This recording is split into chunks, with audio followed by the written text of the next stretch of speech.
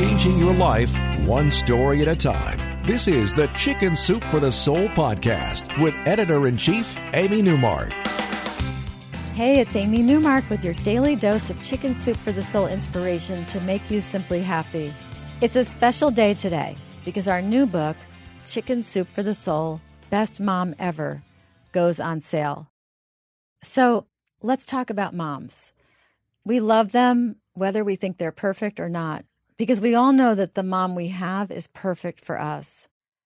So here's the thing about this book. It's especially meaningful to me because after working on this book for a year, which means coming up with the concept, collecting thousands of submissions, reading them and narrowing down the list to 101 stories, making the chapters, on the very day that I was scheduled to start editing the 101 stories in the book, December 28th, my mother was rushed to the hospital.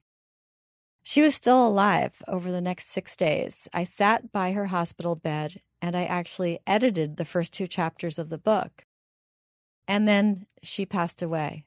We don't really know what happened, except that she had type 2 diabetes and everything was just shutting down at once. My mother's mother had lived well into her 90s and she smoked cigarettes the whole way. So I thought that my dynamic mother had lots of runway ahead of her, despite the fact that she thought that the perfect diet was a couple of Cokes and a Snickers bar every day. She really was addicted to her Coca-Cola, and she didn't care that it wasn't exactly the recommended beverage for someone with type 2 diabetes.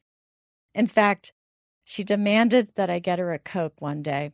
It was the day before she died. I had to get permission from the doctors, but they eventually said it was okay.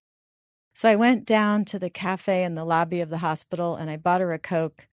And then I held it while she sipped a little through a straw that I stuck in through her oxygen mask. That's how much she wanted Coke. But her oxygen, which had been dangerously low, soared with that first sip of Coke. I was amazed. She smiled and she whispered, "Delicious," through her oxygen mask. She died the next day, but I was glad I had been able to get her that Coke that she wanted so much.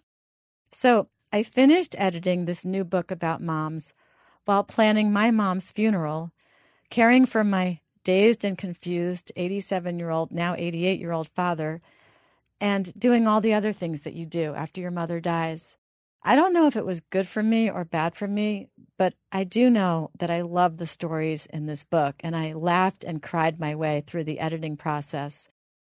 It might have accelerated my grieving and healing, or it might have just been like rubbing salt in my wounds. But I did it because a book deadline is a book deadline, and that's what we do, right? We power through and we fulfill our obligations.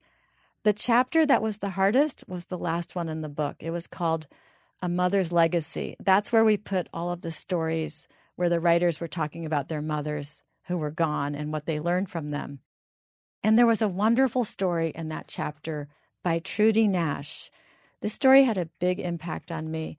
In her story, Trudy tells us that she had buried her mother 3 days earlier, and she was driving home after filling up her car with stuff from her mother's house, including all those smelly funeral flowers.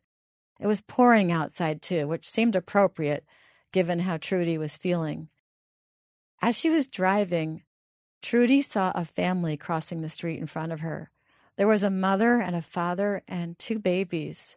The parents each carried 1 child, and they were unsuccessfully trying to shield them from the rain. Trudy wished that she could offer the family a ride, but her car was completely full. There wasn't even room for 1 person besides her.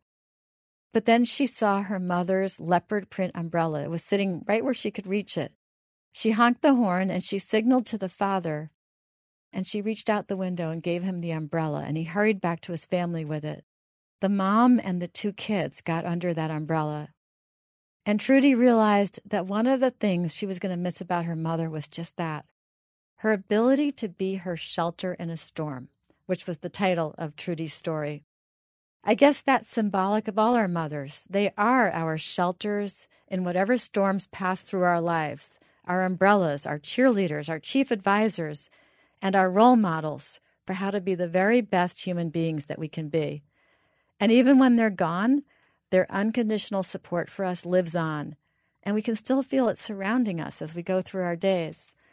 Last week, I continued to learn more about my mother by going through her things, and I pulled open a drawer in a room that I thought I had already finished emptying, and there I found about a dozen cute little folding umbrellas, the kind that you can carry in a purse. I'm going to share them with my siblings, my kids, my niece and nephew, the grandchildren, so we can all have one more little piece of my mother to provide us with our own shelter in a storm. I'm Amy Newmark. Thanks for listening to the Chicken Soup for the Soul podcast today. Come back tomorrow. I'm going to tell you another story from Chicken Soup for the Soul, Best Mom Ever. This one about a mom who had incredible intuition and could somehow see the future, even saving her family from certain death more than once.